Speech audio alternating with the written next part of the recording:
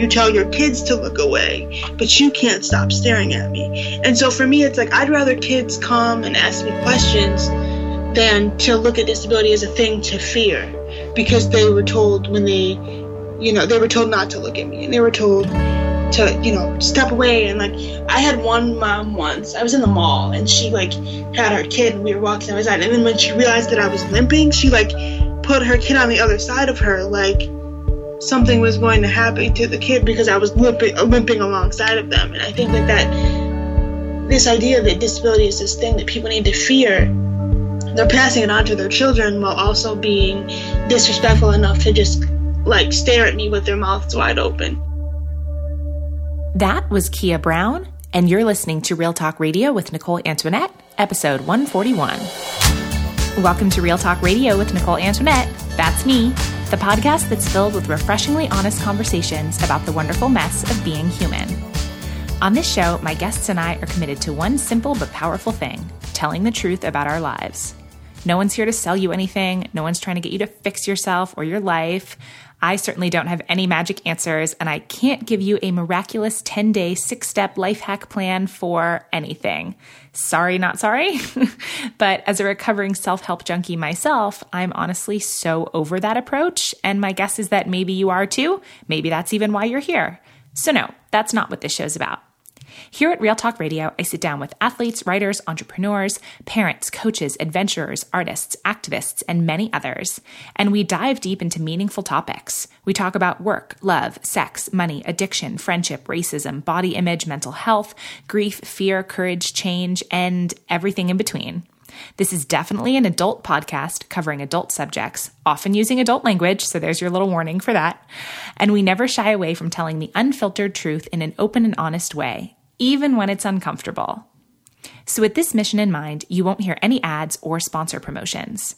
These honest conversations are 100% listener funded. How awesome is that? And that's made possible by incredible regular people like you who give $8 or more per 8-episode season.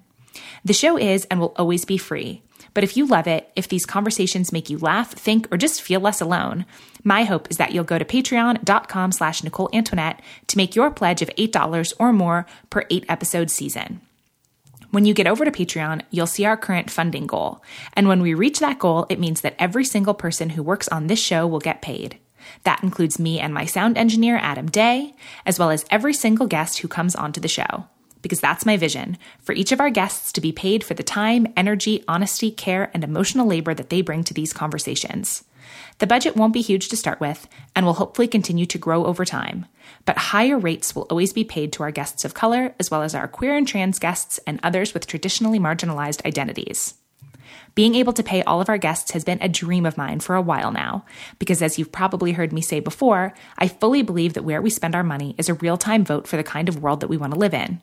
And if I want to live in a world where people get paid for the work they do, especially creative work, then that means it's up to me to create that model here at Real Talk Radio, even if it's definitely not the norm in the podcast industry. So please know that when you help to fund this show, you're using your money as a vote for a world of honest, judgment-free conversations. You're voting to hear more stories from a wide-ranging group of people, the vast majority of whom are women, and you're voting to pay those folks for the entertainment and education that they so expertly provide for us. When you support this show, you're basically just saying loudly and proudly that these voices deserve to be heard, and that no topic should be off limits due to fear or shame. And as a special thank you for supporting the show, you'll get access to over 40 hours of bonus content, as well as our monthly book club, my weekly behind-the-scenes email series where I share my real life in real time.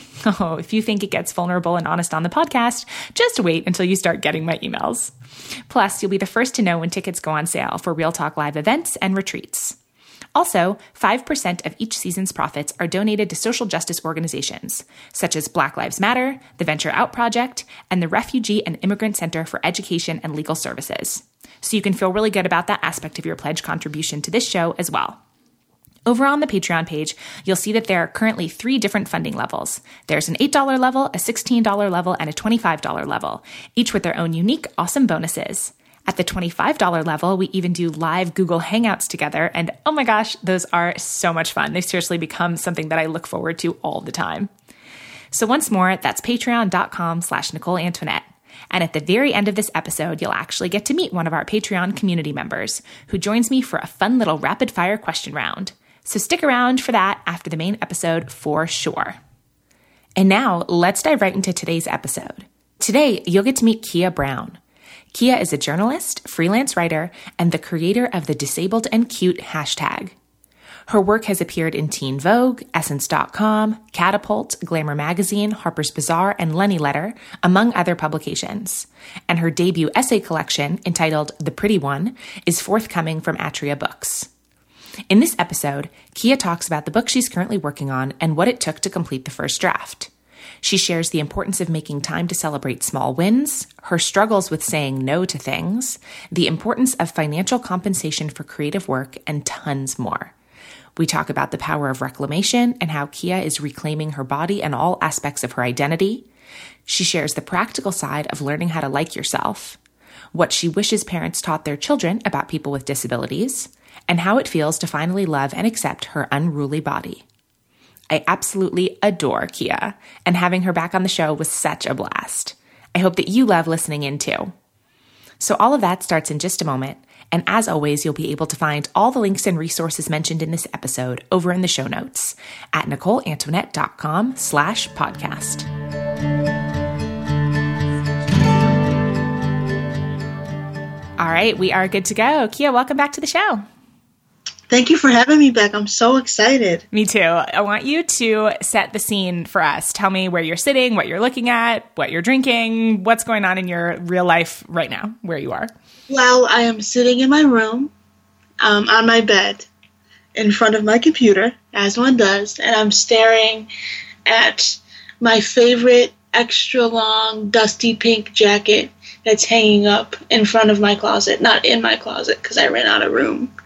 And I'm not drinking anything, but I do love those clear American golden peach waters that you can get at Walmart for like 68 cents. Like, I'm open to be a sponsor, or like not a sponsor, a spokeswoman for them if they're interested.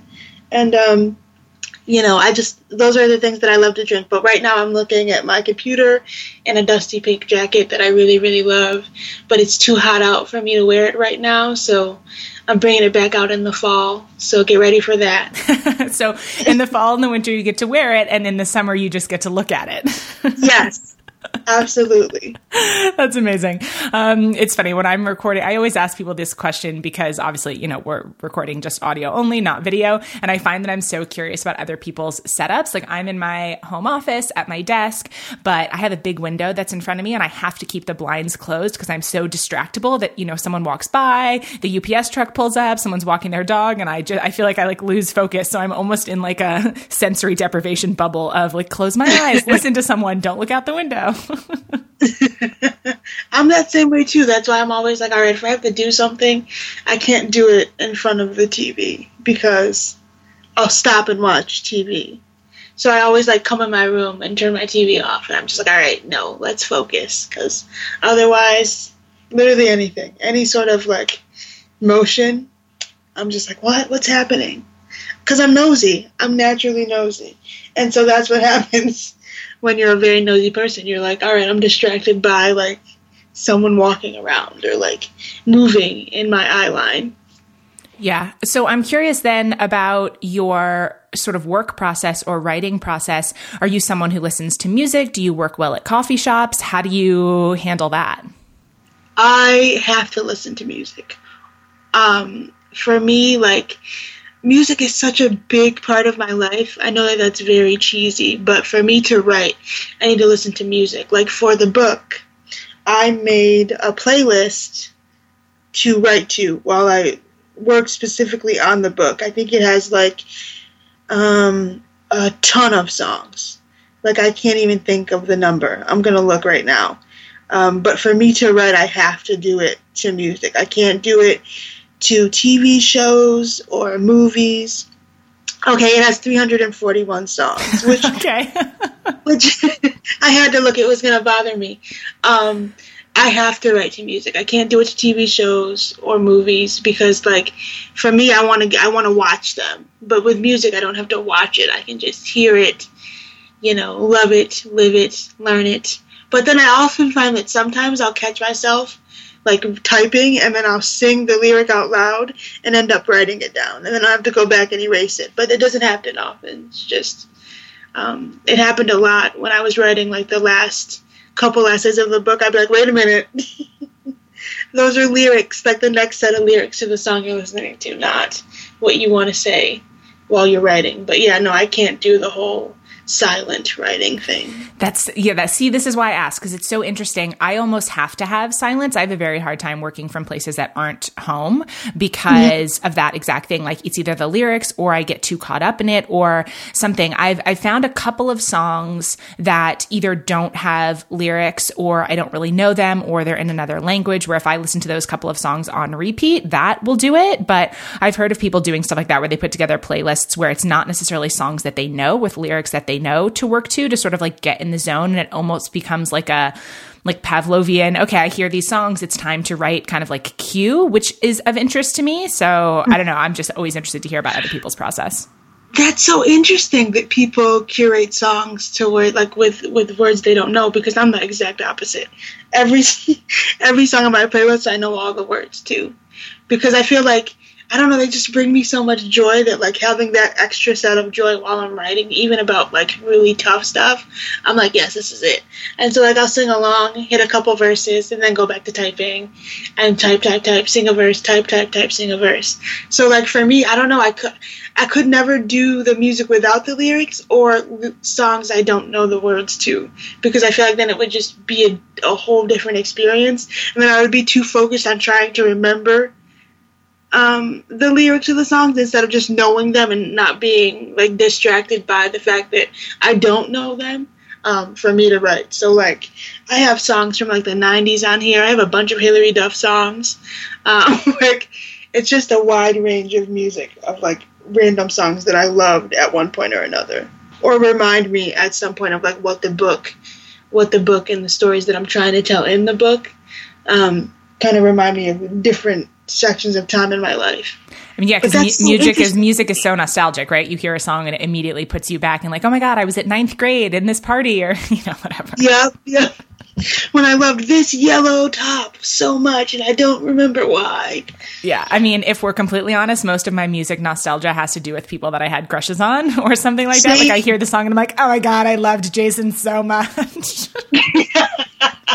No, same. It's like I feel like so many of the songs from, like, you know, high school and middle school are like, I used to think about this boy when I heard this song, and I used to write our names together when I heard this song, and blah blah blah blah. It's nice because even though you're like, I don't even know what that person is doing now, you're like, I remember that feeling, and so, like, that's what I think is so powerful about music in particular, is that, like, it helps you remember a feeling, whether it's a good one or a bad one, but it's like, it'll get you there faster than most anything else. Yeah, which makes sense given that the genre that you're writing is memoir. That's so funny. I didn't think about it that way. So, okay, so when you were first on the show and we first talked, I think, if I'm getting the timing right, you had just gotten your book deal, and I would love for you to talk about what's happened between then and now with the process of your book. Sure. So the book is The Pretty One, out next year via Adria Books, plug. And right now, Sunday, I just finished the first draft of the book. So the first draft is done. It's off to my editor to read, and then he'll send me back edits, and then we'll do those edits, and there'll be another round of edits, and then one more round of edits, and then it'll go to the printer, I think. And then I don't know what happens after that. I mean, I guess they publish it, so that's what happens. But right now I just finished all of the essays and sent them off, and I just sat there for a minute afterward, and I was like, we just wrote an entire book, girl.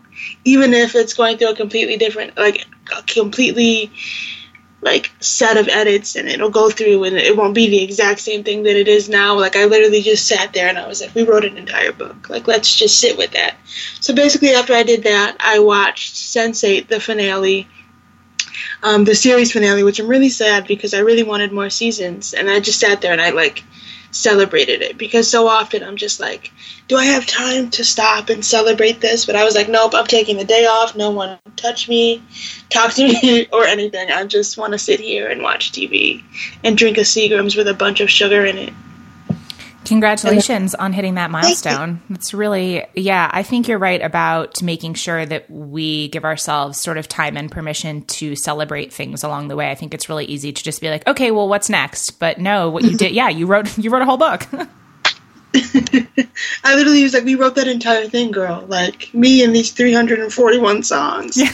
Like, we wrote a book. And, like, I think it's so funny because one of my friends was like, don't you want to say something, like, after it's, like, fully done? And I was like, no. Because to me, the very first draft is as important as the very last one.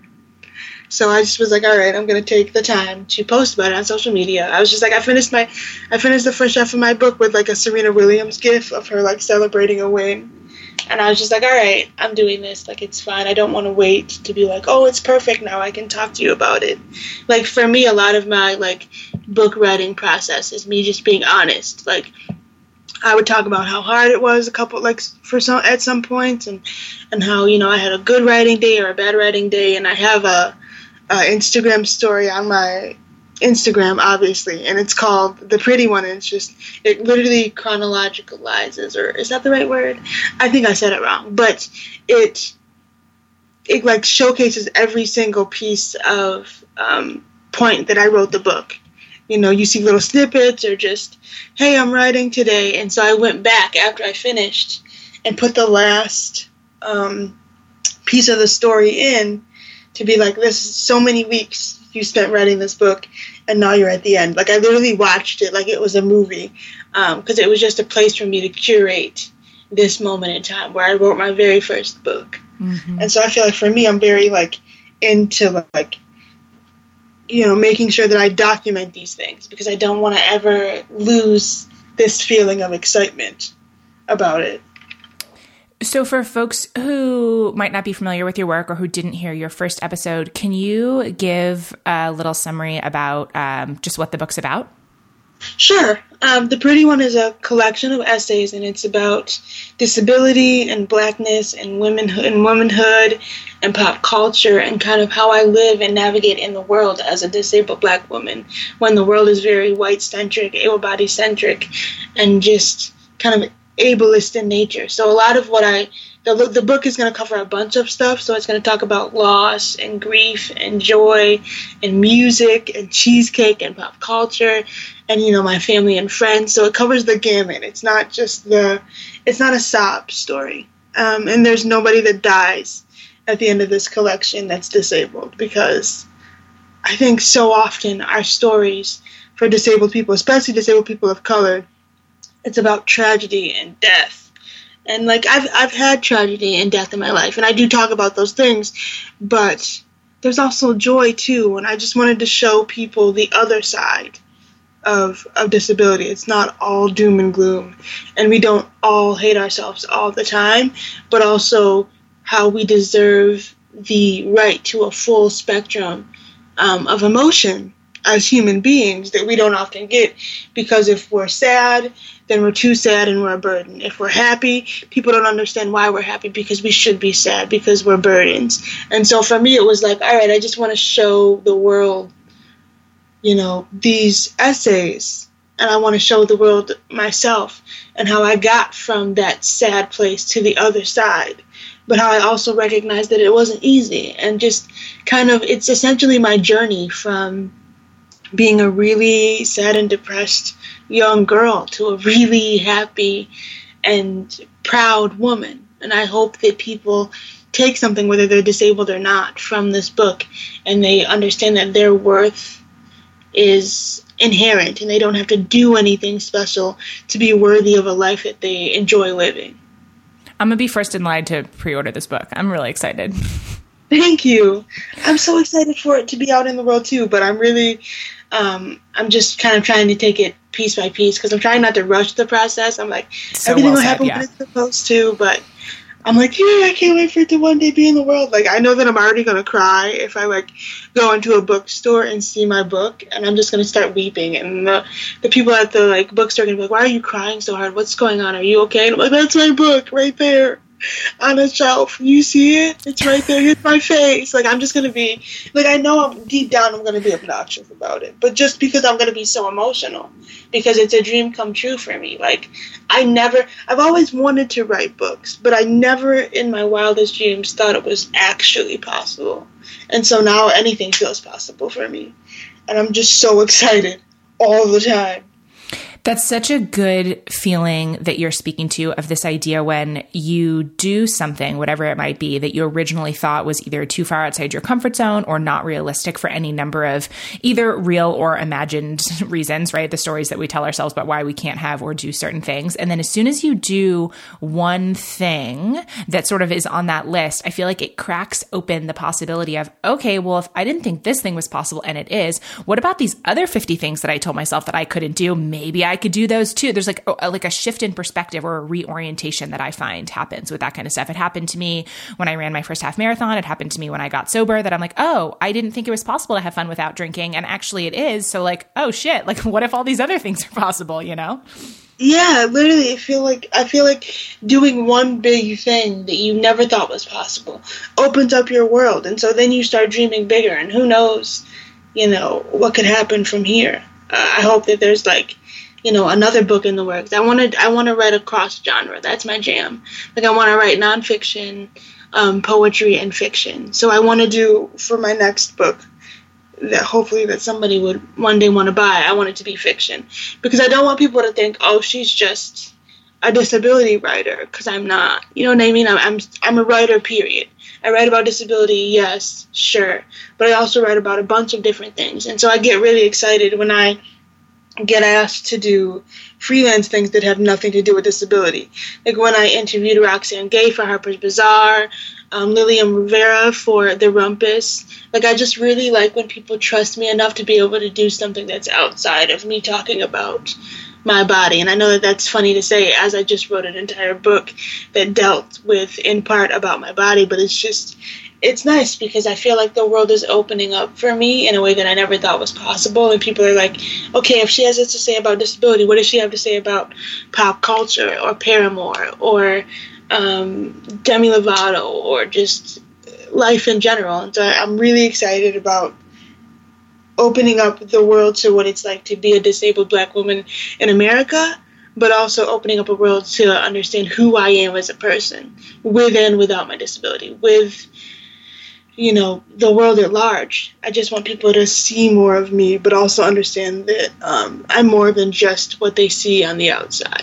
Yeah, I think that's an incredibly important point, that it's, like you said, really important. I'm just going to keep using the word important, I guess, like important to you to tell the truth about the stories of your life, which obviously in a lot of the writing that you've done has focused around disability, which we've talked about, and that's important. And also that you're not one dimensional. And so it's like this, like, I feel like it's so important to push back against the ways that, I don't know, culture, society wants to compartmentalize or categorize us or makes someone only be one thing when there's so much. Like, that one thing can be true and can be really like deeply rooted part of who they are, and also that they have plenty of other stuff to talk about. Like, I love when you said that you're a writer, period. You're not a disability writer. You're not, you know, like in this tiny niche. There's so many other things also, and I think that's really, I think, relatable for a lot of folks, and empowering to hear you being like, no, I'm going to take ownership of sort of the identity of who I am and who I am as a writer, and not let someone else sort of decide what that looks like.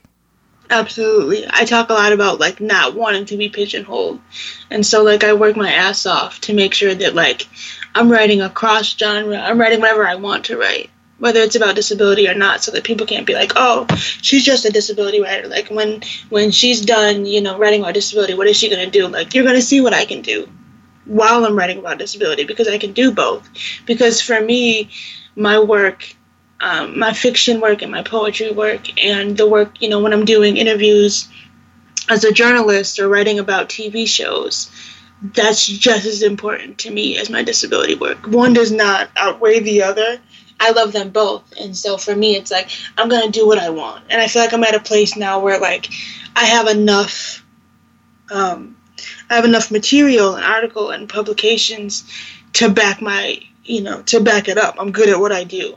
And I know that sounds, we don't say that because it sounds so conceited, but I know that I'm good at what I do, and it's not that somebody else is bad at what they do, but it's just like I'm telling you that I'm good at what I do so that you know what you get when you come to me to write something for you. Yeah, I think that's not, I think that we should be definitely, I mean, especially as women, like more confident about those kind of things. Like hearing you say that, I'm like, hell yeah, you're good at what you do. Like own that. Why do we want this sort of where you have to be so like, oh no, self-deprecating, right? Like that being confident in what you do does not mean that you're not humble or not, like any of these other things also. Exactly. Like I know for me, it's like, I know that I've gotten to where I am today because I work hard. Also with a little luck and support from a really big village of people who give a damn about whether or not I succeed and who I am as a person and a writer.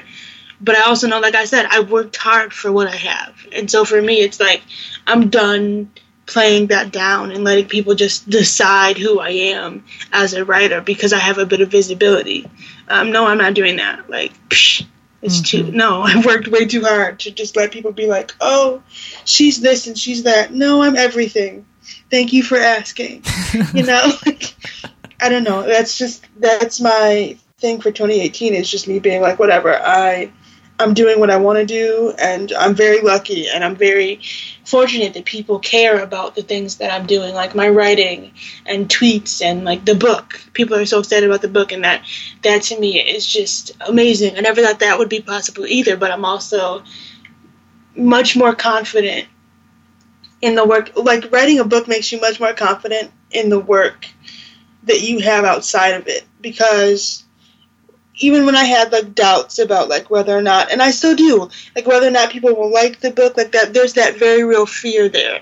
But writing the book made me be like, okay, if you can write for Harper's Bazaar, ESPN, Teen Vogue, Catapult, Linny Letter, all these places that people love, you can do this. You can write this book. And so for me, it's just like, all right, sometimes you have to gas yourself because nobody else is going to. And you have to remember that, like, you don't have to follow anybody else's journey. You just have to remain on your own and stay in your lane because there's no traffic. And you just have to keep pushing. And I think for me, that's writing the book taught me that more so and allowed me to believe it more so than anything else. Because I'm just like, obviously somebody saw something in you if you sold the book. It's not an easy thing to do. So I just had to really keep reminding myself of my worth. Yeah, and I also think that it's helpful what you just said, that it's a both and. Just because you're confident and you know that you're good at what you do and that you work really hard doesn't mean that you don't have self-doubt. I feel like sometimes we think of these as like binary states where like either you're confident, full stop, or you're so wrecked with self-doubt, that you can't do anything. And I think sometimes either one of those might be true, but I also think those like polar ends of the spectrum are usually not people's experience. It's usually a combination of both. Like you can in the very same moment know that you're good at what you do and that, these publications have paid you and that you did sell a book. And also you could be like, oh shit, is anyone going to like this? Like that both of those are real. And I think pretending otherwise is not helpful. So I think it's great to hear you speak to that. Exactly. I'm confident, but I also have fears, and I worry about these sorts of things. And I know you're not really supposed to in the writing process, because for me, it's like at the end of the day, I just want to write a book that I think is good, that I'm proud of. But I also want people to like it. I'm not going to lie and be like, oh, I don't care if anybody likes it, because I do. I care very much. I want people to like it. So it's just I feel like that's what happens when you're a multifaceted human being. Is you can feel two things at once and know them both to be true. Absolutely. So I'd love to dig into a couple of the stories from the book. Will you share what was maybe the most fun story to write or the most fun part of the book for you to work on so far? Sure. The funnest essay, is funnest a word? The most exciting essay for me to work on is a essay called Can We Sit for a Sec? And I talk about chairs and places to sit when I need rest. But it's so, like, I think it's funny. I think you should always have to laugh at your own jokes, but I think that it's hilarious. I love that essay so much. And then I wrote one, which is essentially just a love letter to music. That one was really hard to write, but it was so fun. And the one about chairs. The toughest ones were the last three. I don't want to tell you why, but they were just really tough. And I'm glad I got through them, and I hope that people enjoy them, because I think each of these essays really means something to me. You know, I didn't want to just write something to write something. I wanted each of these essays to have a very deep place in my heart. So I sat down with my literary agent, Alex Slater of Trident Media, shout out, and I was like, I want to make sure that these essays mean something. I don't want to just write something to write something. I don't want people to be like, oh, she's just writing this because she needs to fill pages. So each essay in the collection means something to me for a different reason. And so I had fun writing each of them, even the hard ones, because I was like, these are the stories that you want to tell. Nobody's forcing you to tell a certain story. Nobody's like, you should write about this, you should write about that. My team was like, hey girl, write what you want to write, and we're here to support you. And so that's what I did. So for me, writing the entire thing was fun, even the hard ones, because I was like, this is still a dream come true. Like, look at what you get to do. Mm-hmm. And what's something specific that you feel like you either learned about yourself or that you were able to get some clarity on through the process of like reinvestigating and writing about your life for this book? Well, that's a fantastic question. I learned that, like, I've been through a lot. And I say that because when you're in it, you always try to kind of diminish it. You're like, you know, what you're feeling is not as, you don't have it as bad as other people, so you didn't really, you know what I mean? So you're like, I didn't have it as bad as other people, so I shouldn't be complaining. But, like, the truth is, I've been through a lot, and I think writing about it helped me realize that I've been through a lot, but also, like, you know, I've come out on the other side, and I think that's a feat to be celebrated, especially when you read the book and you see what I've gone through, and you're like, okay, yes, I see why she's so, like, celebratory, because, you know, it was a really tough road for me at different points in my life, and I think looking back at it, I'm just like, wow, you survived that, then you can survive anything. And so I guess the biggest thing that I learned about myself is that I'm resilient in a way that I never thought I was possible. I was like, oh, I'm just, you know, going with the motions, going with the flow, just not really sure what I'm doing. But I really do. I think now I know that, like, I was resilient, and I got through those things because I was supposed to get through them, and it was hard and complicated and messy, but I got through them. And so for me, it was just like I fell in love with myself, who I am now, but I also grew to understand and kind of feel for the person that I was, because when I sat down to write the book, I was like, oh, you know, I have to tell so many things about this person that I was, and I'm not this person anymore, and I just kept wanting to reiterate that. But I think the person that I was really tried her best, but she just didn't know how to navigate the world in her body, and she was just so desperate to be free of that. And so writing the book really helped me be like, all right, girl, like, I'm sorry that, you know, I was so harsh to you once I got to the other side, because I see how hard it was for you to be who you are when you first got on Earth, and then, you know, that time period. Now that I'm on the other side of it and I'm really happy and I love myself, it's like I have more empathy for the person that I was. Yeah, I think that's so beautifully said. This idea of like having more compassion and tenderness for your past self or younger self, especially if that self was going through particularly hard things. I know obviously this isn't the same, but I think about this a lot when I think of like the before and after for me of quitting drinking. And there was so long, anytime you talk about being on the other side of something, I think there's a really common and easy to fall into tendency to sort of demonize our past self or talk down to our past self, kind of this like old me me, new me narrative, right? That like we almost need to do that in order to measure progress or measure change. And I think it's actually not that helpful to do that. And so hearing you speak about, okay, I'm on the other side with a lot of how I feel about myself and what I believe and, you know, understanding my resiliency. But that doesn't mean that in order for that to be true, that you have to make the, you know, former version of yourself wrong or bad in order to know that you've changed. I think there's something beautiful about being able to be like, well, that was all me. This is just where I'm at in that journey, and not have it be this like really stark, well, I used to treat myself like shit, and now that, you know what I mean? Like that it's nice to see some more, I don't know, like grace in that. And I think you're speaking to that really well. Thank you. Yeah, I remember being so angry with my past self and being like, we wasted so many years. But I think it's not that the years were wasted. I think it's now I think that it's just those years were those years because they were supposed to be. So all that stuff that happened, what happened because it was supposed to. And if I wasn't the person that I was, I wouldn't be who I am today. And so that's what I have to constantly remind myself, you know, even as I go through this process. And when eventually the book gets out into the world and I'm answering questions about it and you know, moments in the book where I do X, Y, and Z thing, I have to remind myself, like, this version of me isn't the enemy. She's just a person who was lost and scared and angry, and that's fine, because even though I'm not that person now, I was. And so that person should have as much love from me as I give my current self. Yeah, I also think that it's a little bit too easy to look back and be like, oh, well, I should have done X, Y, or Z thing differently. But I mean, we're looking back with sort of the tools and coping mechanisms and clarity and stuff that we have now, but we didn't have those things then. So it's like, I love what you said before about, well, we do the best that we can when we can with what we have. And then like, as you learn more, then you do differently, you do better. It's so easy for me to look back and be like, well, 10 years ago, I should have, you know, done this instead of that. Okay, well, but I couldn't have done that then. So yeah, because I didn't know. Exactly.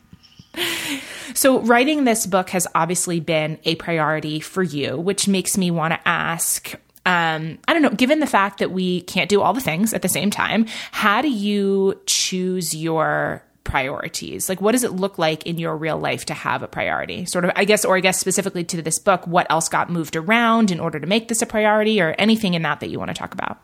A lot of things I moved around, and I had to do a lot of emails asking for extensions because I have a really tough time saying no.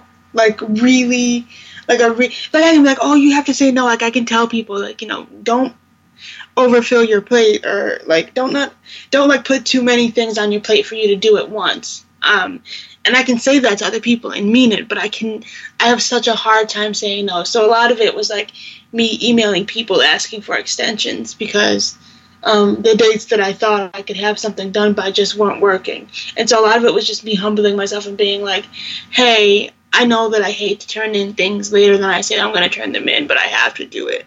And that was just a lot of freelance pieces, like other essays and, you know, stuff that I signed on to do previously before I even got the book deal, or just after I got the book deal, was me just like, oh yeah, I'll do that. And then realizing that, like, okay, Kia, we signed up for so much stuff and you're writing a book. So I was like, now I understand why people take breaks on other things entirely to write the book. I mean, I got the book done, and I think that the book is good. Don't get me wrong. I just noticed that, like, I should have done less things while I was writing it, because I was like, I already said yes to these things, so I can't go back and say no. And so in the beginning, I was like, I can't ask for extensions because I don't want it to look bad. But I ended up asking for extensions for the things that I really needed to ask for, and people were so kind and so understanding, because they were like, you're writing a book, like, it's fine, we can hold off on X, Y, and Z thing. Mm-hmm. And you'll be okay. It doesn't mean that you're a terrible person because you need an extension on something. Well, yeah, I also think there's something that's empowering and necessary about recognizing what our own limits are, right? Like, we can't do all the things at the same time. Yeah, exactly. And, like, even though you want to be like, I can do it all, you know, I'm a superwoman, but, like, we can't be all the time. And I think that we have to know our limits, I think, and I'm slowly finding mine. It's just me being like, all right, it's okay to say no to this thing. And it's hard, too, because the more opportunities you get, sometimes you have to say no to the things that you really want to do, but you just don't have the time to do it.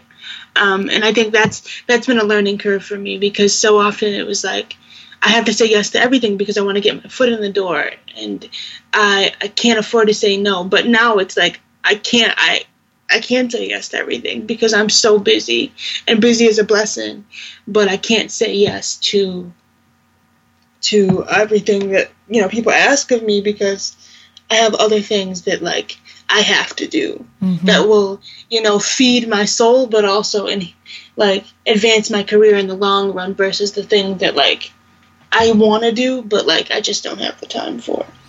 What is it about, like, at the heart of saying no that's hard for you? Is it that you don't want to let people down? Like, what would you attribute that to, that it's hard for you to say no?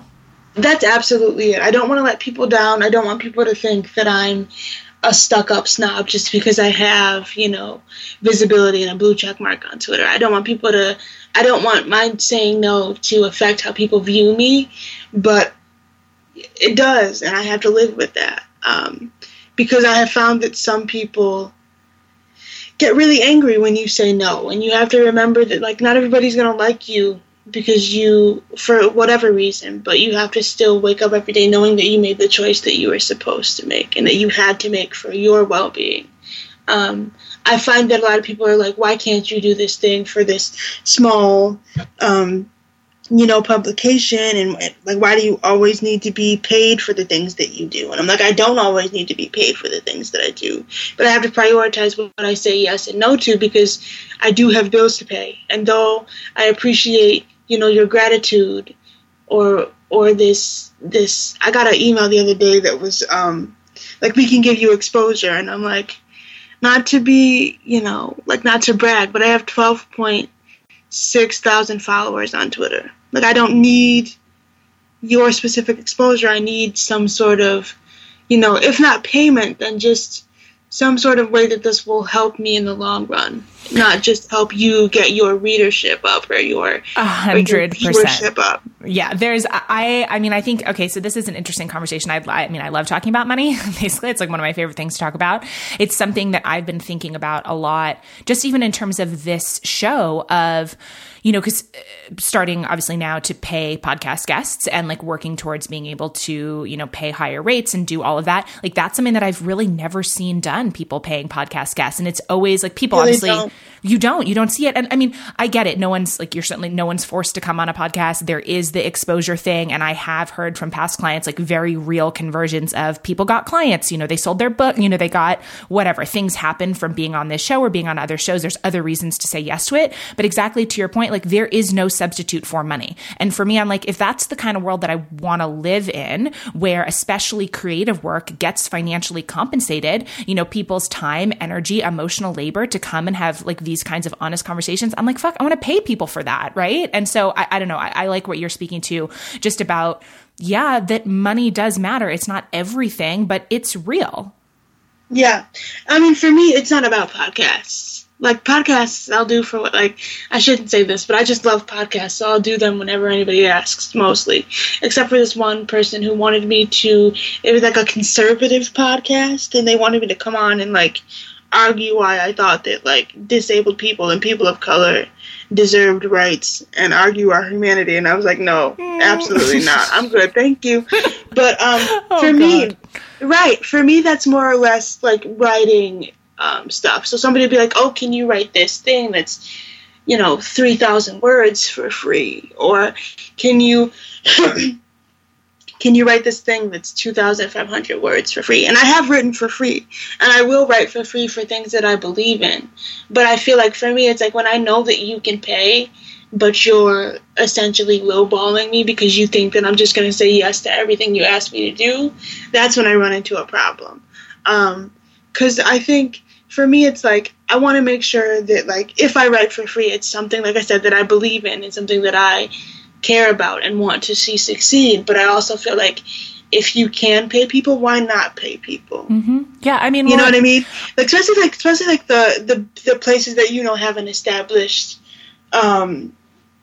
like established amount of like credibility to pay people. Like when I first started, I did everything for free pretty much. I mean, I was writing constantly for no money at all, 2,000, 3,000 words. And the turnaround was so quick, and I was just constantly writing because I was like, it's going to get my foot in the door, and I can't say no. And so for me, it's like finally being in a place where people know who I am enough for me to be like, all right, I think I deserve compensation for this in some way. So it doesn't have to automatically be money, but maybe if I'm traveling somewhere, pay for my travel.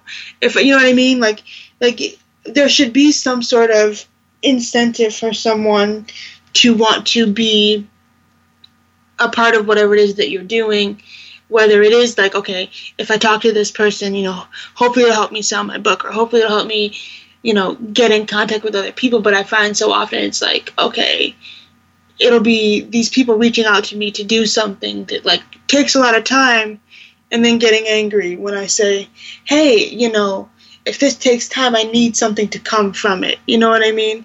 And a lot of it is like, a lot of young writers, I really do try to reach my hand down and lift somebody else up. But I find that like a lot of writers get really angry when they send me like 10, 12 really long questions, and I send them back like my consulting fee. Or I'll be like, you know what? You can send me this and I'll answer these questions. They're like, no, because why would you do that? Why? We just want to ask questions. But it's like, you have to remember that the person, whether or not they have visibility, so like, yes, I'm a blue check mark on Twitter and a lot of followers, but I'm a human being at the end and the beginning of the day.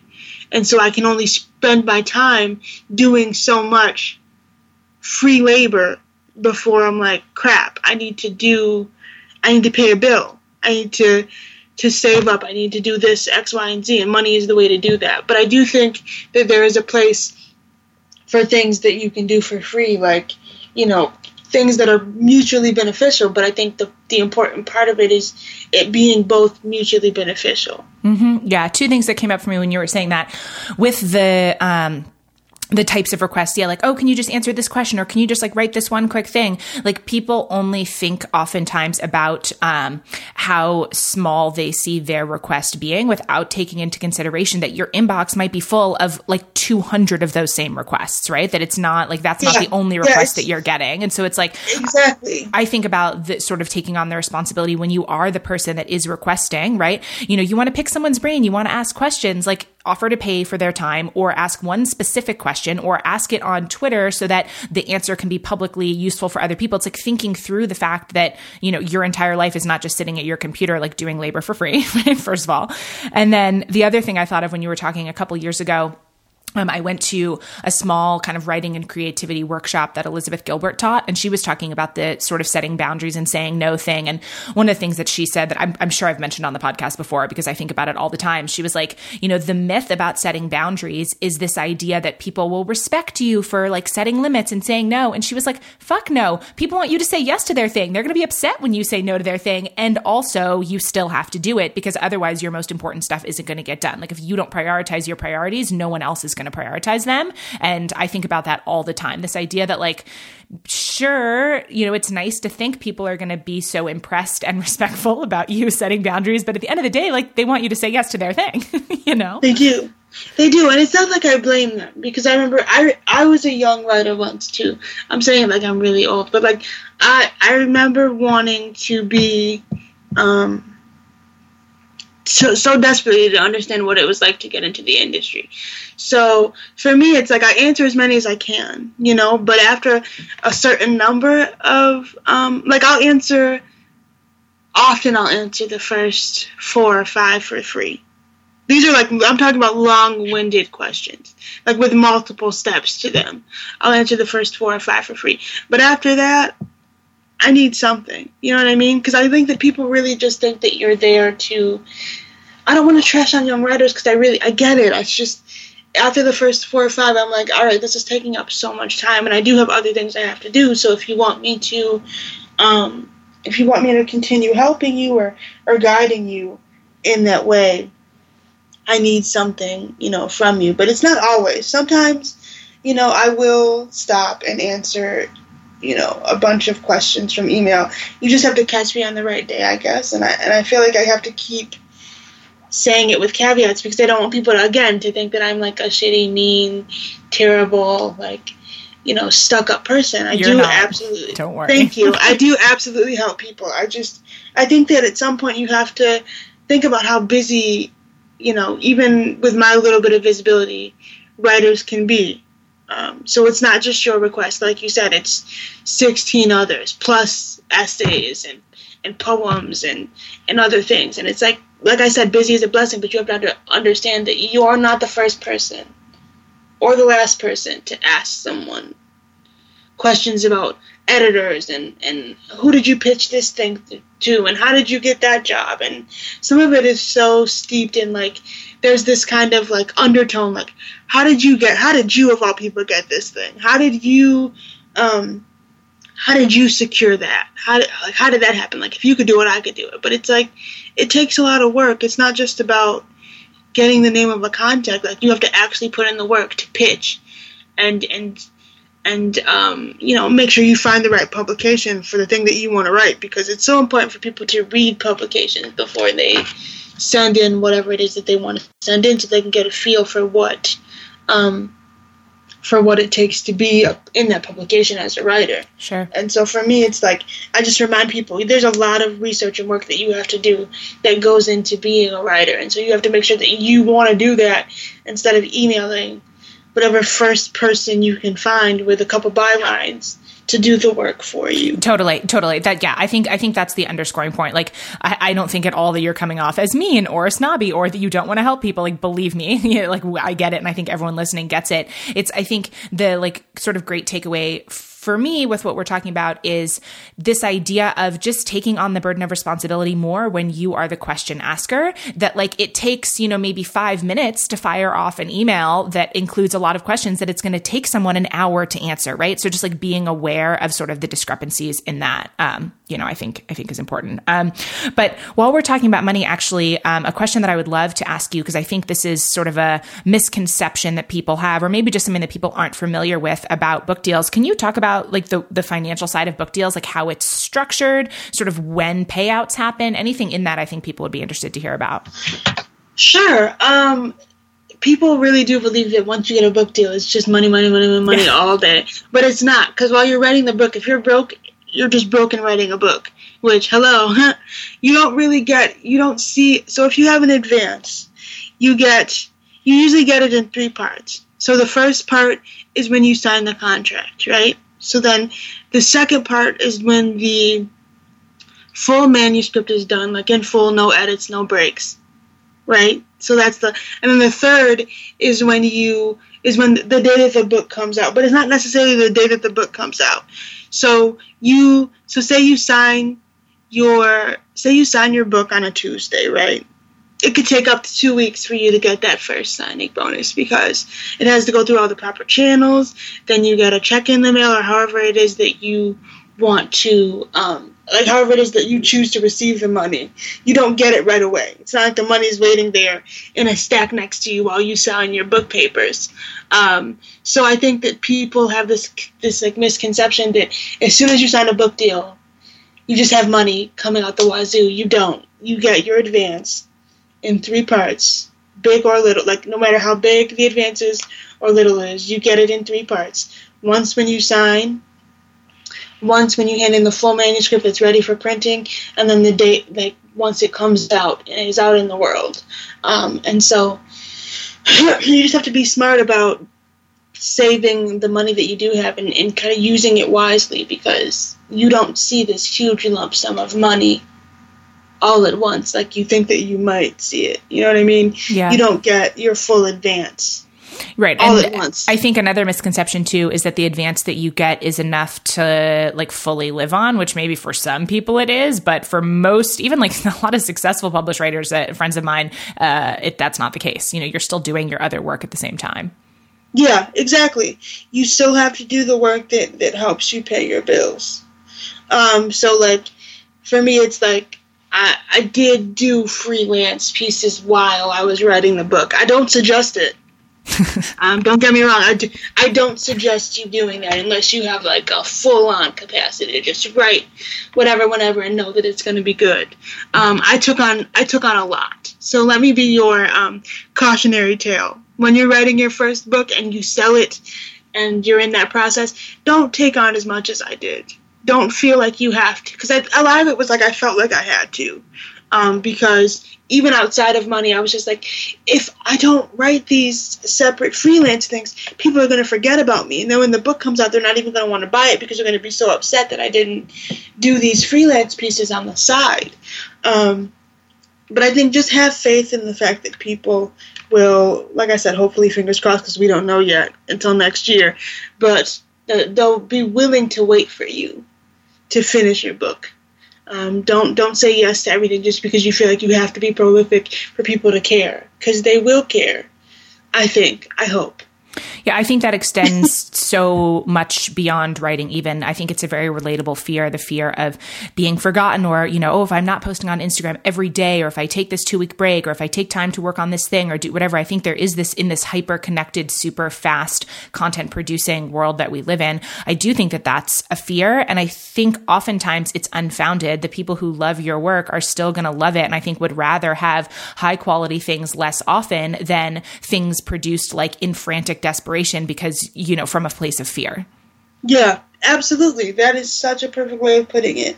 Because once I got toward the end of the writing process, I was like, people would reach out and I'd be like, thank you so much, but I'm writing a book and I need to finish it. So if you could reach back out in X, Y, and Z, that would be fantastic. If not, I completely understand. Because I think if you say no in a respect, like even if it's something that you really want to do, if you express interest but also say no because you know you can't do it at that moment, sometimes those opportunities will come back to you at a later date. Like that has absolutely happened to me beforehand. It's like being like, okay, I can't write this right now, but I would love to write it in a month. Please reach back out in a month. Mm-hmm. Please reach back out, in a couple weeks, et cetera, et cetera. So I think it's all about just the way that you approach saying no. If you don't really want to do it, don't express interest. Just be like, oh, no, thank you, this isn't the right fit for me. But if you really do want to do it, just say something like, thank you so much for reaching out, which is what I always, start with. Thank you so much for reaching out. I'm absolutely interested in this. However, I can't do it right now, but I can do it at this later date. I think it's always best when you can give people a specific date to reach back out and hope that they do. But if they don't, you just have to cut your losses and go. Yeah. And that's hard. I'm not going to say that that's easy to do. It is hard to get excited about something and then not have it come to fruition. But I think that's just a part of life as creatives in general, not even just writing, but just life as a creative and person, a human being even, to get your hopes up for something and not have it come to fruition. And then you start to worry about, is it the way that you said something? You start to like play it back in your head, like, is this something that I did wrong? But I think it's just sometimes the chips fall wherever they're supposed to fall, and that's a thing that I'm learning, and I'm telling you, but I'm also telling it to myself. Like, sometimes things don't happen when you want them to, but they'll happen when they're supposed to. Yeah, I thought about that a lot in the lead up to my PCT hike, and this idea, like one of the boundaries that I had to set for myself just in order to fit in like my work for this show and, other work and hike prep and hike training and all those things. I was like, okay, one of the things that I'm not going to do is be a guest on other people's podcasts in sort of like the 2 months leading up to it. And so exactly what you said, like those requests would come in and it would be, because I love being guest on other podcasts. I love it. It's super fun for me. And so that would be hey, I would love to do this. Here's the situation. If you reach back out in November, like happy to get something on the schedule, which felt like really funny to be getting requests in May and to have to sort of punt it to November. But doing that had to be a hard line for me that I'm like, nope, there's only so many hours and I wouldn't be able to do a good job if I were to say yes to these other things, given the other commitments. So yeah, I like sort of the differentiation between saying no to things that actually aren't the right fit for you, saying yes to things that you can and do want to do right now, and then being willing to take that little bit of a risk and say not yet to sort of those in-between things. Exactly. Yes, that's a perfect way of saying what I said in a way that like isn't as rambly as mine was. Like it's like sometimes you're like, I know what I'm saying and I'm saying it, but I'm just taking like an hour to say it, and like you're like, okay, rein it in, and then you're just like, okay, I will. But let me just say this one last thing first. I love it. I love it. So pivoting away from the book a little bit, I'd love to talk about the essay that you wrote for Roxane Gay's Unruly Body series, which, oh my gosh, I loved that whole series, by the way. Like, that was incredible. I would love for you to first tell me the story of how that opportunity came about for you to be included in that collection of stories, which I will definitely link to in the show notes. Oh, wonderful. I love that piece. It happened because I was stressed out, and so I was like, I'm taking a staycation. So I booked like a 3-night, 4-day stay in like my local hotel, and I was just chilling out. Like, it's so bad because I did it during the week, like the end of the week, when I should have just did it on the weekend. And then, but anyway, that doesn't matter. So I booked this hotel staycation stay thing, and I get an email from Roxane, and she's like, will you write this for me? Like, will you write something on unruly bodies, whatever comes to your mind that you can think about when you hear the phrase unruly bodies, and write it for me. And I was like, absolutely. Like, I would have said yes to whatever you asked me to do, because I just love her so much. And essentially, I gave her my idea. She gave me the go-ahead to go with it, and then I typed it up. She edited it, and then, it came out into the world. And it was a very quick process, because no matter what she was going to ask me, odds are I was going to say yes. So she could have been like, hey, can you write about ostriches? And I'd be like, I'll do some research and figure it out. But yes. So for me, it was like this email that at first I was like, this can't be real. Like, she's not asking me to write for her. Like, because she knows how much I love her. Like, everybody who's anyone, like, knows how much I love Roxane Gay. So just to be asked, like, to be a part of such an amazing group of writers in that way, like, I think it was life-changing for me, because I just never talk about something that helps you see the impact of the work that you're doing. Is to have somebody that you admire so much reach out to you and say, hey, I want you to be one of 24 people to write for me on this pop-up magazine that I'm doing for Medium. And I was. And I think that, like, I literally squealed for like an hour in the hotel room after I said yes, like, to her email. And, like, I said yes immediately. There was no sense of, like, waiting and being coy. And, like, I was like, yes, absolutely, I'll do it. Now, she could have been like, I can't pay you. Well, that's fine. I'll do it. Like, you know what I mean? Like, I think that there's just some things that you're just like, this is a blessing, and I'm gonna take it. Yeah, I totally know that feeling of the people who it's like, oh, you want me to cut all my hair off and put it in the mail and send it to you? Okay, I don't know why you want that, but I'll do it. Right. You got it. You asked. Here you go. I don't know why that was my example, but all right. Will you give a quick summary of what your piece for that series is about? Well, that piece in particular is about how we all have unruly bodies, how there's no real body that's perfect. And I think for me, I started it with telling the reader about how much I hated my body and how I used to mark my body with marker, and then again with blades, because I was just so desperate to get to a part of my body that I liked. And so I essentially chroniclized that journey of me, like, cutting myself and harming myself and trying so hard to find something that I love about my body, to being on the other side of that. So I start the piece by saying, like, this is the first time that I'm writing about my body from the other side. And the other side is joy and happiness. And I think it falls in line with what I'm trying to do with the book as well. It's just, I'm writing about my body from the first time, like, from a place of love and not hatred. And so I kind of tell that story of what it was like to hate my body and talk about it from this place of me being like, I love me, you know what I mean? I'm beautiful. And I think to get to that place and then to be able to write about it for somebody like Roxane Gay meant the world to me.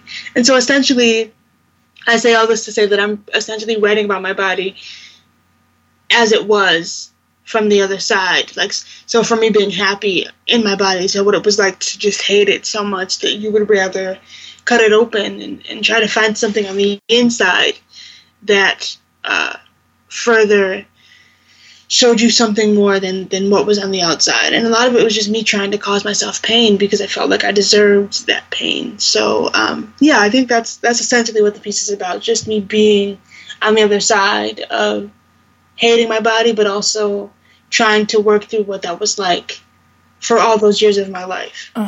Something that struck me and really stuck out for me in this piece, you said, I would wake up every day for 2 years and say 4 things I like about myself.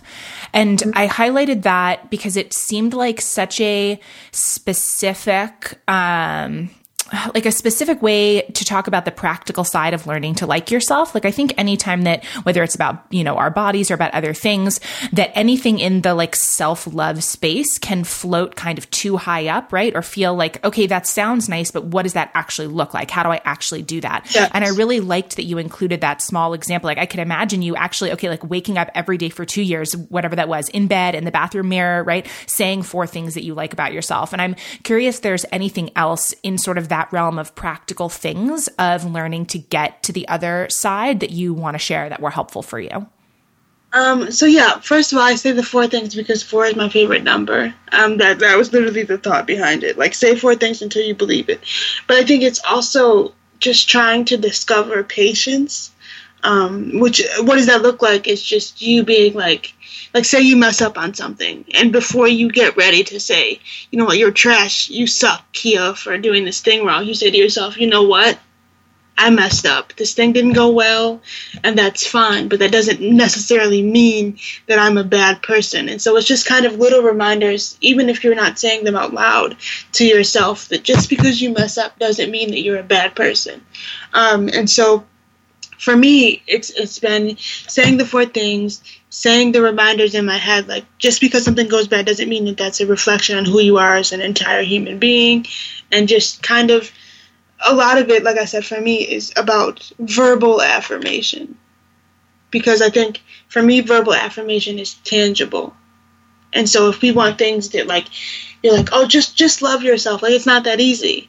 So for me, it's like, I have to verbally say it. Sometimes I'll write them down. I'll just write down, this is what I have to do today, and this is how I'm going to do it. And if it doesn't go well, maybe it'll go well tomorrow. You know what I mean? For me, it's like, so much of what I do now is like, if it doesn't go well today, I'm going to give myself the room to try again tomorrow, or ask for help when I need it. It's doing those physical things that have helped me get to the other side. It's like being willing to admit, hey, I need help. Hey, I need an extension. Hey, I need you to just sit here and not say anything, but just sit with me. I need to vent to you. I need to talk about what's going on with me here in this particular project. And I'm very lucky because I have people in my life who I can do that with. So for me, it's not just about, taking bubble baths and stuff. I don't want to say it's deeper than that, but I think it's more tangible than just a bubble bath. Mm-hmm. It's listening to music that feeds into, like if I'm angry or if I'm sad or if I'm really, really happy, I think they just feed into that. Yeah. There's something else that you said in that piece that I wanted to ask you about. You said, I believe in the power of reclamation. Can you talk about that? What you mean by that? I do. I really do. Like, reclamation is my thing. I think when you reclaim your own space, so we spend so much time concerned about the amount of space that we take up within the world, and who's keeping track of the space that we take up. But for me, it's like, I reclaim my space. I reclaim my body and reclaim loving it, because I came into this world hating it. So for me, reclamation is like, I reclaim the word cute, because it has a very degrading meaning within the disability community, but I reclaim the word cute because I feel like I'm cute. Not like in a degrading way or infantilizing way. Like, I just think that I'm cute, and that's that on that, and I'm reclaiming that. But I'm also just reclaiming the space that I take up, and I think for me, reclaiming it means like no longer apologizing for these things that you thought you needed to apologize for or needed to change about yourself. So I'm reclaiming my big forehead and my, crooked lips and my crooked smile and my tiny nose and my tiny ears. I'm reclaiming these things because they're mine, and I'm tired of apologizing for them to the world, but also to myself. I'm tired of beating myself up about things that I can't change because I think that I'm supposed to fit some sort of societal beauty standard. Like, I'm tired of wondering who is noticing the amount of space that I take up when I enter public spaces. And I think it's very hard because I'm very much a person who cares what people think. But for me, reclamation has just been instrumental in my journey to self-love, because I'm just reclaiming all these things that I once hated as things that I now love and will not apologize for, no matter who asks me to. Mm-hmm. I think that's so beautifully said. I also hear echoes of what you were saying towards the beginning of the conversation about who you are and your identity as a writer, right? This idea of, and you didn't use the word reclaiming then, but that you can just be a writer, not, only a disability writer, only this specific thing. And this sort of a theme that's coming out from what you're saying of being able to choose your identity for yourself. Yeah, absolutely. Like, I think it's just, like you said, I think that you have the ability to be who you want to be and not have to please other people. Is that sense of freedom to me is so beautiful, and I wish for everyone to have that, especially marginalized people in marginalized communities. You don't have to pigeonhole yourself to make your work matter. You don't have to constantly write about your own oppression and your own trauma and your own pain to be considered a writer. You're a real writer or a real creative when you create and when you write, no matter what it is, whether you want to write about the Jetsons or the Brady Bunch or what have you. To reclaim your voice from constantly having it to be about the trauma you've experienced or the hurt and pain that you have been the victim of. I just think it's so important for people. I'm sorry, I'm just getting so excited because I really want people to understand that they don't have to be what people expect them to be in order for them to be worthy of living life. No, I mean, don't apologize. Everything that you're saying is incredibly powerful and meaningful. And I think, again, like there's just so many echoes in which I think this is applicable to a lot of different folks in a lot of different ways, that I think about this a lot with the sort of obsession or fetish that we have of like truth telling and authenticity, and obviously like having a show called Real Talk Radio, like I'm aware that I fit into that sort of genre, I guess. But this idea that, owning your voice or whatever, that it has to look like trauma sharing. It can, right? Like, and I think making space for people to talk about their lived experiences, especially the painful things that have happened to them, is really crucial and necessary. And also that our trauma or, like you said, oppression or hard things that anyone has been through, that's like, we don't need that in order to be worthy. That doesn't make us meaningful, right? And that you don't have to continue to, like, especially as an artist, like drag yourself through the mud of your own trauma in order to be accepted as like a worthy creative. I think that what you're saying is incredibly powerful. And what I often always say too is, like, if that's what you want to write about it. Because like I said, I've written about my own trauma and my own pain and my own hurt in freelance pieces, but also more so in the book because I wanted to write about it. If you want to write about it, but don't feel like you have to. Yep. Just because. I think there's a difference between you wanting to talk about something that hurt, which I've done before and I will continue to do. Yeah, same, totally. And something that impacts your life versus you feeling like you have to do it because that's what's going to get you where you need to be. And I want so badly for young writers, to, especially in marginalized communities, to understand that you can write about whatever you want to write about. You don't have to constantly drudge up those feelings that are going to, that you don't want to talk about or you don't want to write about just yet. To be somebody, to consider yourself a writer, all you have to do is write. And I think that you don't have to constantly put yourself in harm's way mentally and emotionally just to consider yourself a writer. If you want to write about it, but if you don't. Yeah, I love that. And I know it's so easy for me to say because I come from a place of having visibility and having enough clout to say, no, I don't want to write about that. Or, yes, I want to write about this. But I really hope that writers understand that they don't have to be who they are not just to consider themselves writers. Mm-hmm. They don't have to write about the things that they don't like just because they want to be considered writers. Write about what you want. You'll find an audience. Someone is always going to be willing to want to read whatever it is that you write or hear what you have to say about something. Because what you bring to it, no one else has. There's always something so special about each particular person as creatives that we can bring to the table that nobody else has. And that's why people flock to you, because you have something, a story or stories rather, worth telling. Yeah, that this idea that there will always be someone who wants the art that you're making. Like the thing that popped into my head was the period of my life as an adult, let me just say that, where I was so obsessed with the Twilight series that I purchased and read, I think it was 7 different books of critical essays about Twilight, which you wouldn't even think that there would be that many people that are like writing essays about Twilight. But like that's a niche thing. And I will tell you, I bought them all. So... Right. No, listen, I used to love the Twilight series. Like, I was like a stan. I read all the books in like a week. And I own all the movies still to this day. Like, I own them all. And I think that I hate the line, but it's like, if you build it, they will come. Yeah. But like, if you build it, they will come. Like, you just have to do it first. Mm-hmm. And somebody's going to be like, yep, that's my jam. That's the stuff. That's the good stuff. And that's the stuff that people are going to wind up being obsessed with. Yeah, because they can really dig into it. Totally.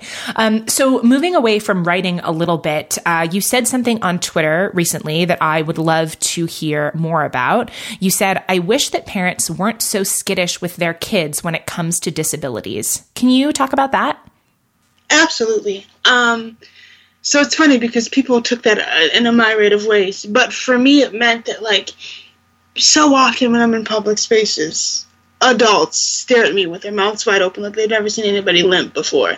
But I noticed that those same adults often shush their kids away from me, like I'm some sort of, like, creature that they need to be aware of and stay away from because I'm dangerous. But I think so often when you teach kids that as their first experience with disability is, like, shushing them away and not letting them look or, you know, letting them see disability, then they become adults who believe in ableist ideas and are actually very harmful to disabled people, whether they intend to be or not.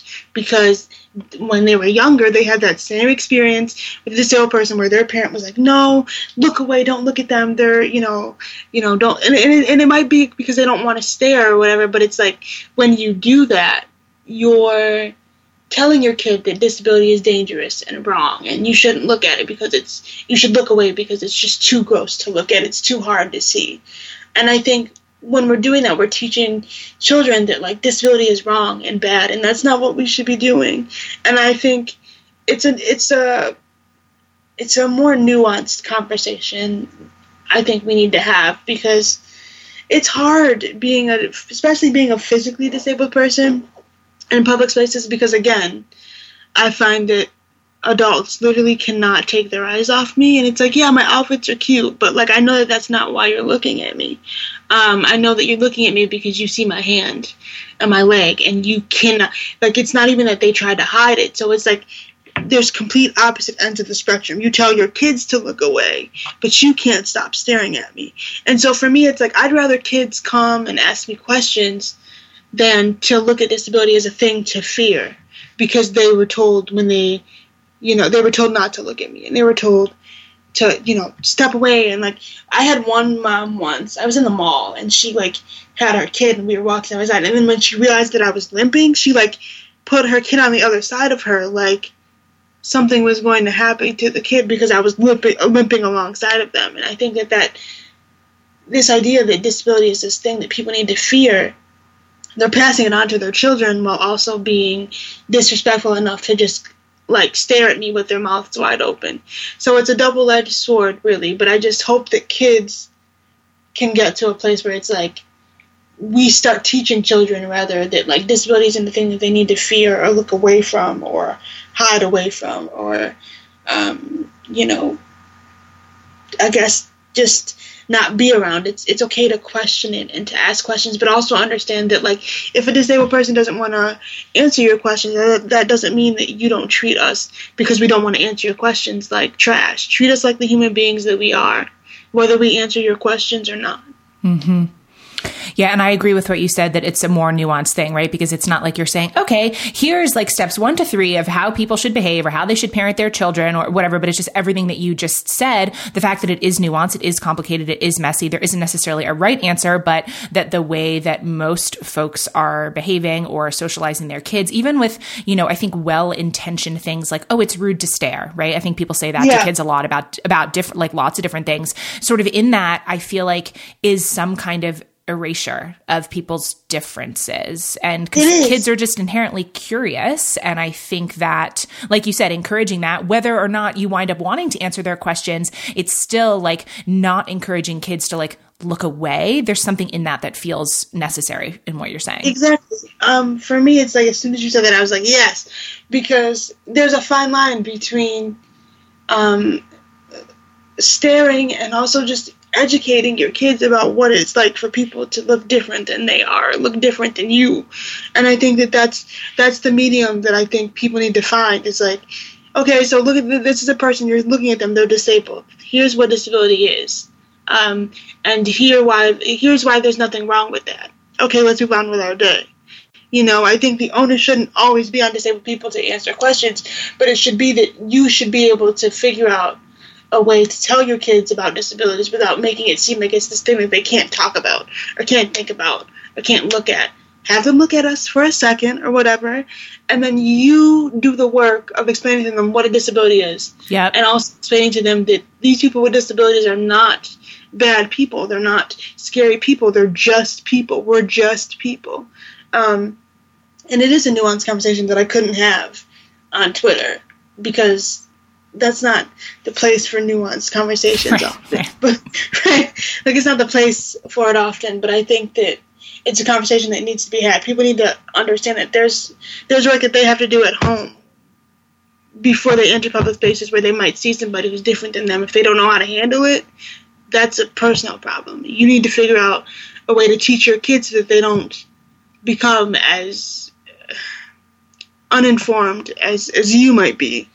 Yeah, I think that's a really excellent takeaway. This idea that I think that there's so much fear around saying the wrong thing or doing the wrong thing or, about, someone who has a lived experience that's different than yours and you don't know how to, and like you said, okay, we'll learn some stuff, right? Like and I mean, obviously I don't have kids, so I can't, whatever, but what I'm hearing come out of what you're saying is like, well, if you're asked a question that you don't know an answer to, like, okay, well, do the work, right? Like learn about stuff. And I don't know, it sounds like really stupid as I'm saying that out loud, but yeah, that there is like that labor isn't yours to do, right?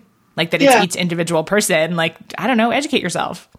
Exactly, because it's like people get so weird about not knowing something right away that they feel like they either have to lie and say they know or just act like, or just, I don't know, suffer in the fact that they don't know. Like, admitting that you don't know something is so much fun because then you get to learn about it. Yes. Then you get to learn about it. You get to discover new things. And like, for me, that's so important, especially on online spaces. Like, I used to be so quick to be like, oh my God, I know what you're talking about. Like, no, I don't.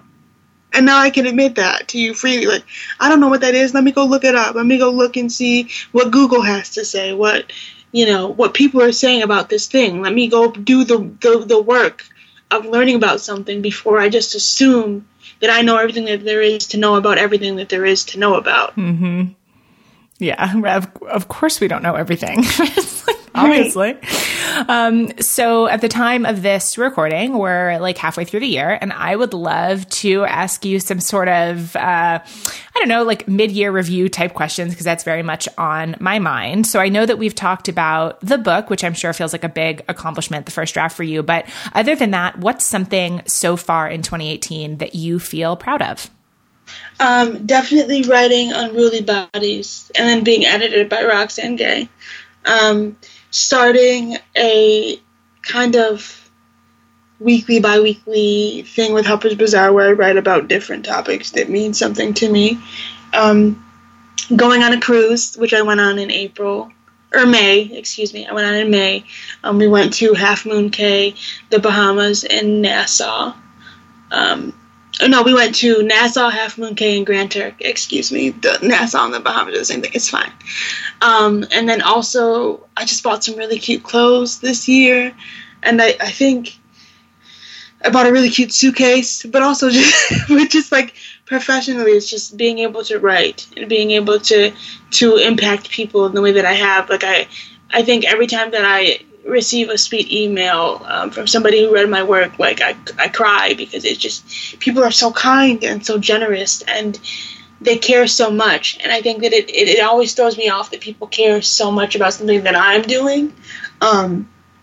So for me, just halfway through the year, the best things about it have been writing for Roxanne, buying cute things, writing for Harper's Bazaar, and just receiving feedback from people, especially the positive stuff, because let's be real, the positive stuff really feels good. Mm-hmm. And this is something that I've been doing for years and years, basically for as long as I've been essentially like sharing personal stories online in some capacity. I have a folder in my Gmail that I call Warm Fuzzies. And anytime I get an email like that, I tag it into it, and I make it a regular practice on days when I'm feeling like super self-doubty, or, the inner voice is like, everything you create is shit. This is never gonna, whatever that kind of like downward spiral is, that I will go into that folder and just randomly read nice emails that I have gotten from people about my work. And I highly recommend that anyone who creates this kind of work do, because it's incredible to be reminded of that. It really is. I should do that. I should steal that. Take it. Yeah. It's so, because you're just like, okay, because sometimes people are finding things from like 2015 and 2016, like right before, because 2016, the end of the year, was when I finally started feeling good about myself. But people have found essays and stuff where I'm just like, I don't like myself, and that's fine. I don't have to like myself. Like, don't, you know what I mean? Like, just, and writing about what it's like to live in my body versus the things that I'm writing today.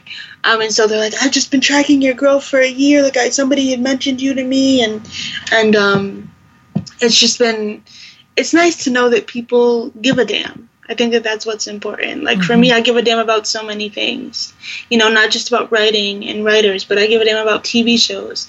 Like, Killing Eve is amazing. Like, I have never loved, no, wait, Orphan Black. So I never thought that I could love another BBC America show the way that I love Orphan Black.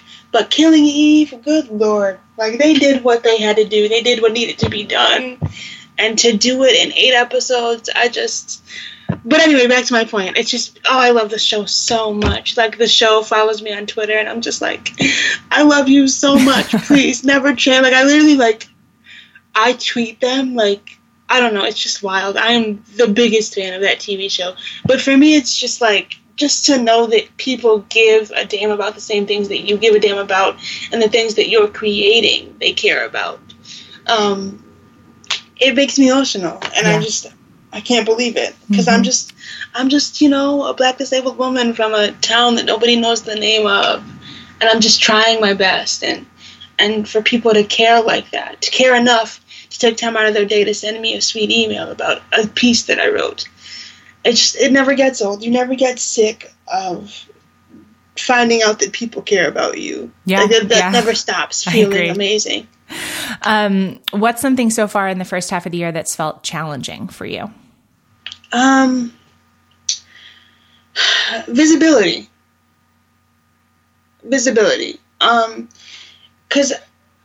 I don't have as much visibility as a ton of people, but I have more than a lot of other writers. And so with visibility, for me, has come people who just think they know everything that there is to know about me, and they make assumptions about things that aren't true. And it's even people who are well-meaning, I find. I made a tweet not too long ago about how I feel lonely, and how it's hard when you finally like yourself. Well, love yourself. When you finally love yourself, to be lonely in a romantic way. Because before, when I didn't like myself, I was like, oh, well, it makes sense that I'm single, because who would love me? But now it's like, I love me, so where's everybody else? Mm-hmm. And somebody was like, oh, well, you just have to learn to love yourself. And I'm like, did you not read the first half of the tweet? You know what I mean? And I think it's also that people, so it's well-intentioned people, this person was so sweet and kind, and they realized what they said, why they said what they said, and how it was not helping at all. But I find too that like even trolls and like people who just want to find reasons not to like me will do whatever they can to. And so they'll just comment on my most random tweets. I'll be like, oh, the sun is shining. They're like, fuck you and the sun. And I'm like, all right. Like, yeah, and that escalates like, the more visible you get, right? That it's like there's really great things that come with visibility and also responsibility and also just like bullshit sometimes.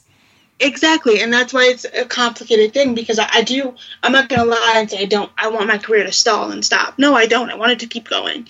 And if that's, the price I have to pay for it, fine, I'll pay for it. But I just think that's what's been hard for me a lot this year. It's just the amount of people who don't like me just because they don't want to. Mm-hmm. Or the amount of people who respond to my tweets and stuff.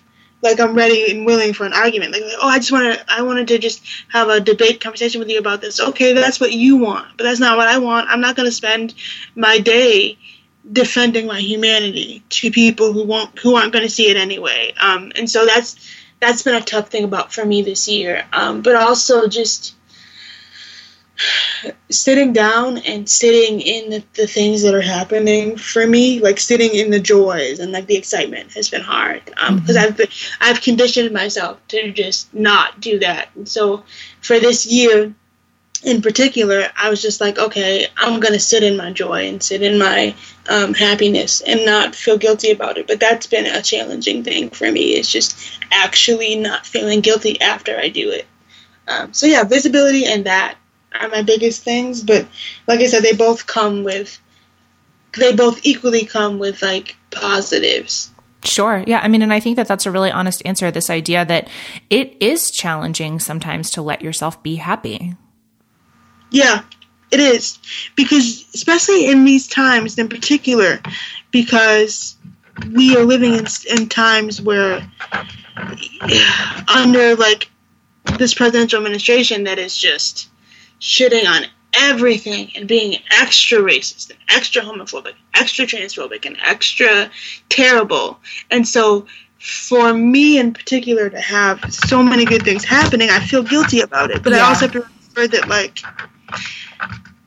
those are the things that are going to keep me going. And hopefully they'll help somebody else keep going as well. I mean, yeah. And also, though, to reiterate your own point from earlier about us being complicated, humans who can feel multiple things at the same time, like you can celebrate and be really joyful about the things that are really going well, the things that you've worked for, all of the things that you shared, and also feel like outrage about other things and like work towards betterment of other things, right? That it's like both are possible. And that's something that makes me crazy when it's like, oh, how could you be happy about this when like that other thing over there is like so terrible? It's like, well, yeah, but if you only pay attention to that, then I mean does not feel like a good way to live either.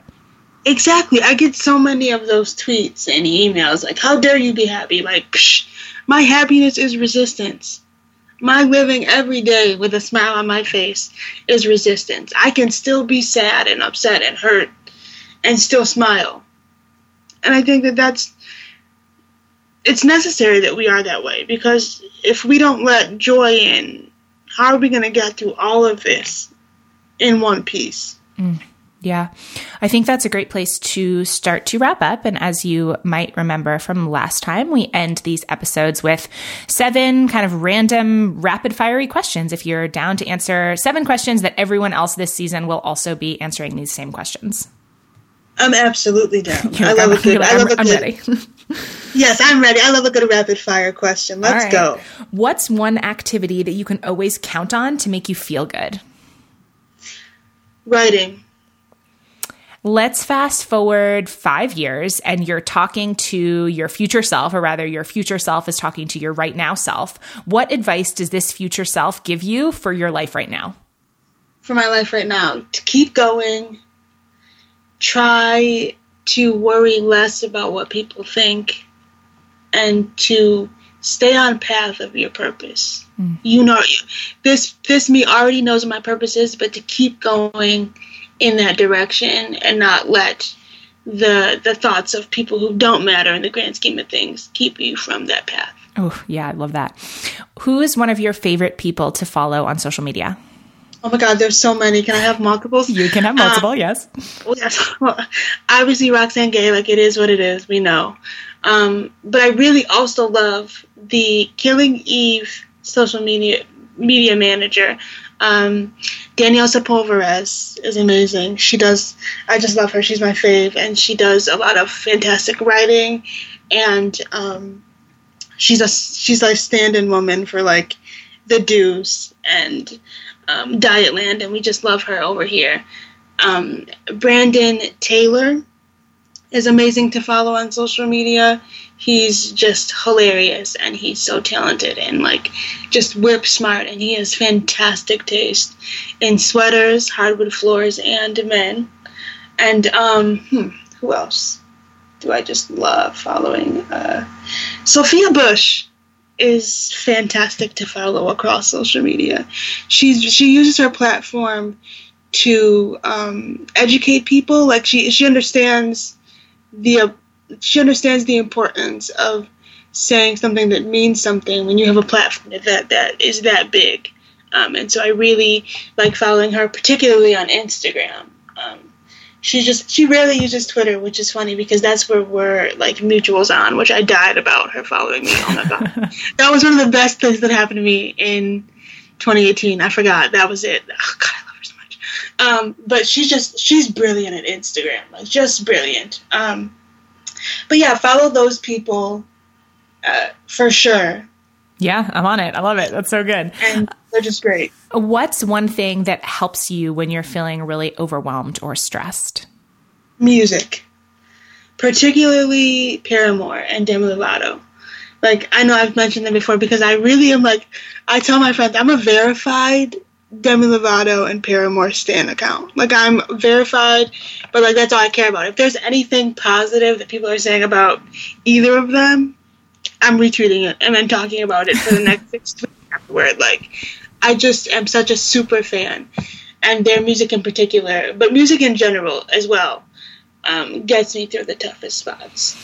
One of my favorite things about you is how much of an unapologetic fangirl you are about things, because I'm the same way. And I just like it, like make, even if the things that you love aren't necessarily things that I love, I find myself really uplifted by other people who aren't afraid to lean into their obsessions and like really fan out about stuff. And so I don't know, I love hearing you talk about that. I'm so glad because I literally can't even stop myself. And I think that there's something so beautiful about seeing somebody be so passionate about something, whether it's a TV show or a movie or a thing. Like, you're like, yes, because you love it so much. Even if I don't like it, like you said, I feel that, and that's beautiful. Yeah, I mean, that's funny. That's like how I feel about like the guests on this show. Sometimes I like literally have to lay on the floor and like force myself to breathe before I get on these calls. And I'm like, oh my God, these people are so amazing. I can't believe that I get to talk to them. And I know that comes out. And sometimes I'm like, yeah, maybe it seems a little dorky, but I don't care. Like, you're awesome. Right. Exactly. You have to do what makes you happy. Like, totally. How do you typically spend the last hour of your day, the hour before you go to sleep? Okay, so this is funny. I spend the hour before I go to sleep laying in bed playing Wordscapes. Now, Wordscapes I play both Wordscapes and Homescapes. So, like, I switch. Wordscapes is just you get letters. So, and then you just put the letters together to make them words, right? And then Homescapes is you helping this guy, this, like, animated character person, and he's helping his parents, like, renovate his house. It's like Gardenscapes. He's helping his parents renovate their house so that they don't sell it. And you have to play these games where you just match these colors and get rid of like sticky stuff. And I literally will spend hours before I go to bed playing both Wordscapes and Homescapes. Like, I'm obsessed. And like I don't this is not an ad or anything. I just read because my friends will be like, what are you doing?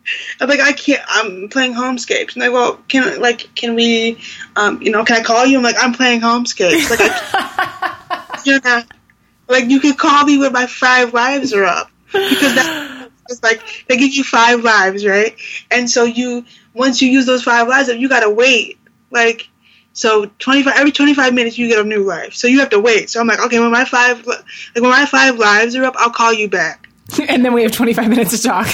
Yeah, exactly. Like, so, like, that's what I do the hour before I go to bed. It's literally open my phone and play either Wordscapes or Homescapes. Oh my God, you're my favorite. The next question is about books. I know we did this last time too, but if anything else comes to mind, which 2 or 3 books of any genre, any type of book, would you say have either had the biggest impact on you or that you recommend or reread most often?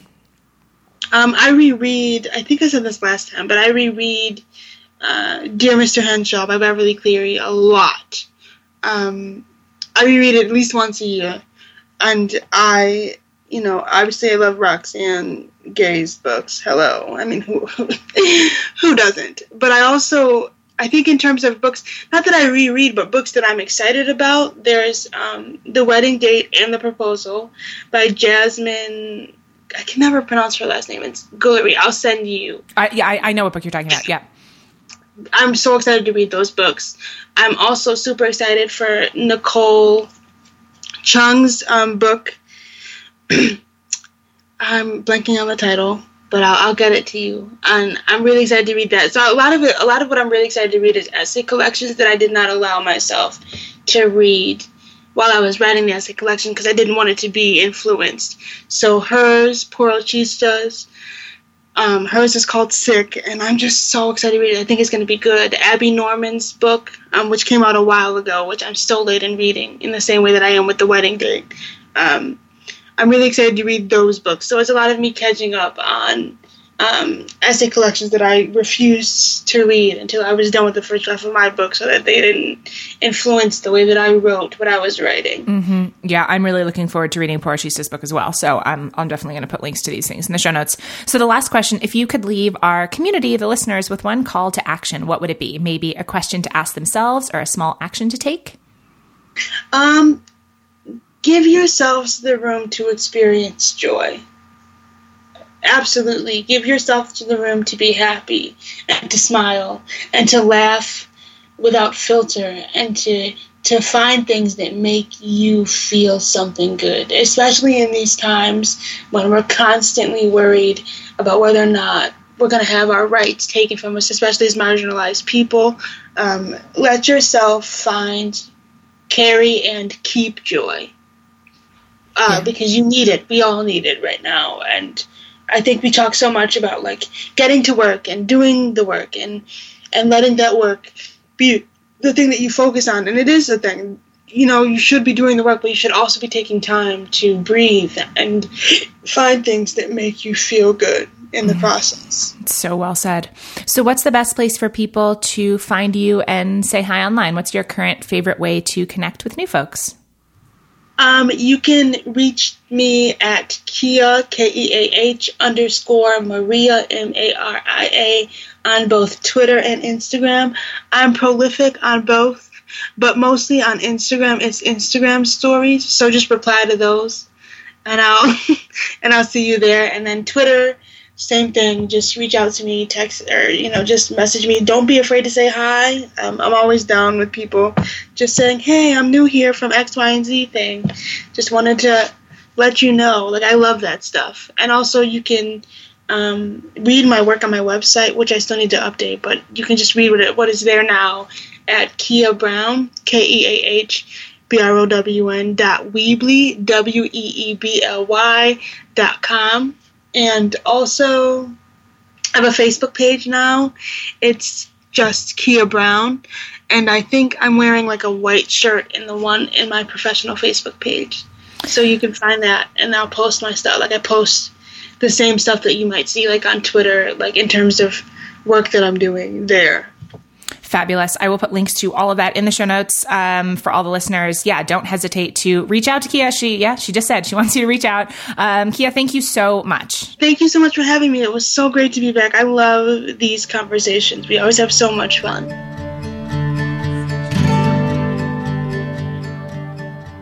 And that's our show for today. Thanks so much for listening and for being part of the Real Talk Radio family. Speaking of the Real Talk Radio family, I wanted to give a huge shout out to Adam Day, my producer and sound engineer. Adam created the music for this show, and he makes everything work and flow and sound way better than I ever could on my own.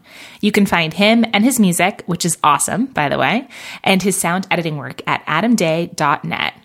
And as I said way back at the top of the episode, this is a 100% listener-supported show. The show is made possible by awesome people like Lori. Hi, Lori. Hello. You ready to answer 5 random questions and tell me all about yourself? Yep. What are you totally obsessed with right now? Being pregnant and getting ready to welcome a new tiny human into the world. That's so exciting. It's your first, right? Mm-hmm. Yeah, it's my first. Yeah. Okay. Yeah. What's something that feels frustrating for you right now? Like one thing or area of your life that you're finding challenging? I think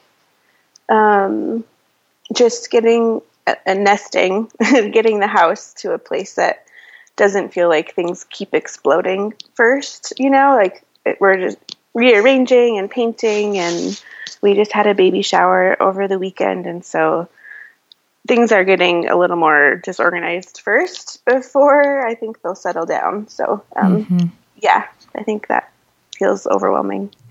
If anything were possible, what's one of your big dreams or fantasies? Whoa. If anything were possible.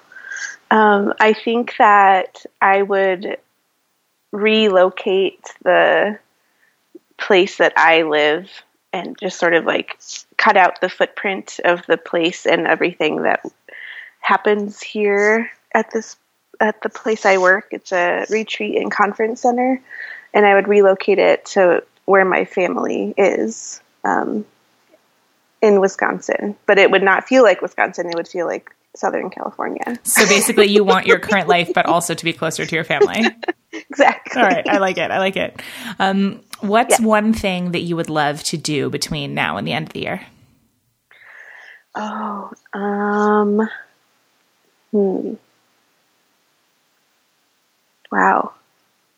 I mean, I'm really focused on this baby.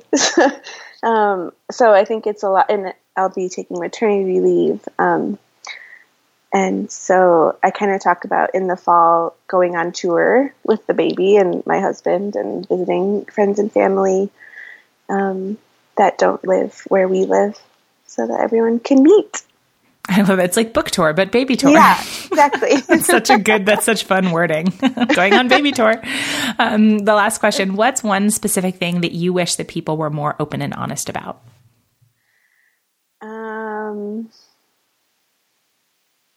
I think when someone just asks like, how are you? How's your day going? To be more honest about that in the moment. Because if I'm asking, I actually care and I want to know. And so when people say like, oh, I'm fine, it's obvious that you're not fine. And I'm often curious what's underneath that. Yeah, I've been thinking about that too. Or even like, let's say that is honest and you really are fine. I still want more context. Like, tell me something about your day, right? So maybe the like, how are you isn't even the right question, right? It's like, tell me, what'd you do today? Or, I've been thinking about that too, that if I want better answers, that it's up to me to ask better questions. So that's a great answer. So you're a member of our Patreon support squad, which means that you're one of the people that listeners can thank for making this podcast possible, since you make a powerful reoccurring pledge that helps to fund the costs of producing the show each season, for which I'm very grateful. And I would love for you to share 2 things. First of all, why you decided to support the show. And then second, what you love most about being in our little community. Yeah. I remember when you sort of switched over to this model and you were talking about how the way that you spend your money is really powerful. And I started thinking about that a lot, and the way that I spend my money and thinking of it as energy and sort of this way that my values sort of like shine through, and that's just something that I really wanted to support. And the content is really awesome, and it feels different than a lot of other things that I consume, like podcasts or books or magazines, things like that. And this is totally worth it because it's something I really believe in. I love that. That makes me so happy to hear that. Have you had a favorite thing since you joined? I think it's it's just sometimes I save up the seasons a little bit, and so then I listen to them all in a row. I think it's just content and the guests, and just listening, especially the episodes where I don't feel like a personal connection to the topic before the episode starts, and then halfway through the episode I'm totally engrossed in whatever is being talked about. Being surprised, I think. Yeah, I can't tell you how many times I get that feedback when someone's like, well, I listened to this one last because I didn't really think I was going to connect with it. And then it wound up being my favorite one. And I'm like, yeah, that's because you're open-minded and awesome. So that always makes me happy. So last thing, can you share where you live and maybe a social media link or something if folks want to reach out? I live in Southern California in a tiny mountain town called Julian. It's about an hour and 15 minutes northeast of San Diego. And I totally don't participate in social media. There you go. Look at that. I can't do that. Yeah, but that's such a good answer. I like that. That makes me want to ask you more questions, but I'm not going to do that. So thank you so much. And to everyone listening, if you love the podcast, if you want to help keep it going, if you want over 40 hours of bonus content, plus lots of other fun opportunities and extras, just go to patreon.com/Nicole Antoinette to make your pledge of $8 or more for each 8-episode season. Honestly, I can't tell you how much that support means to me, and it'll be so much fun to get to know you better after you've joined our community.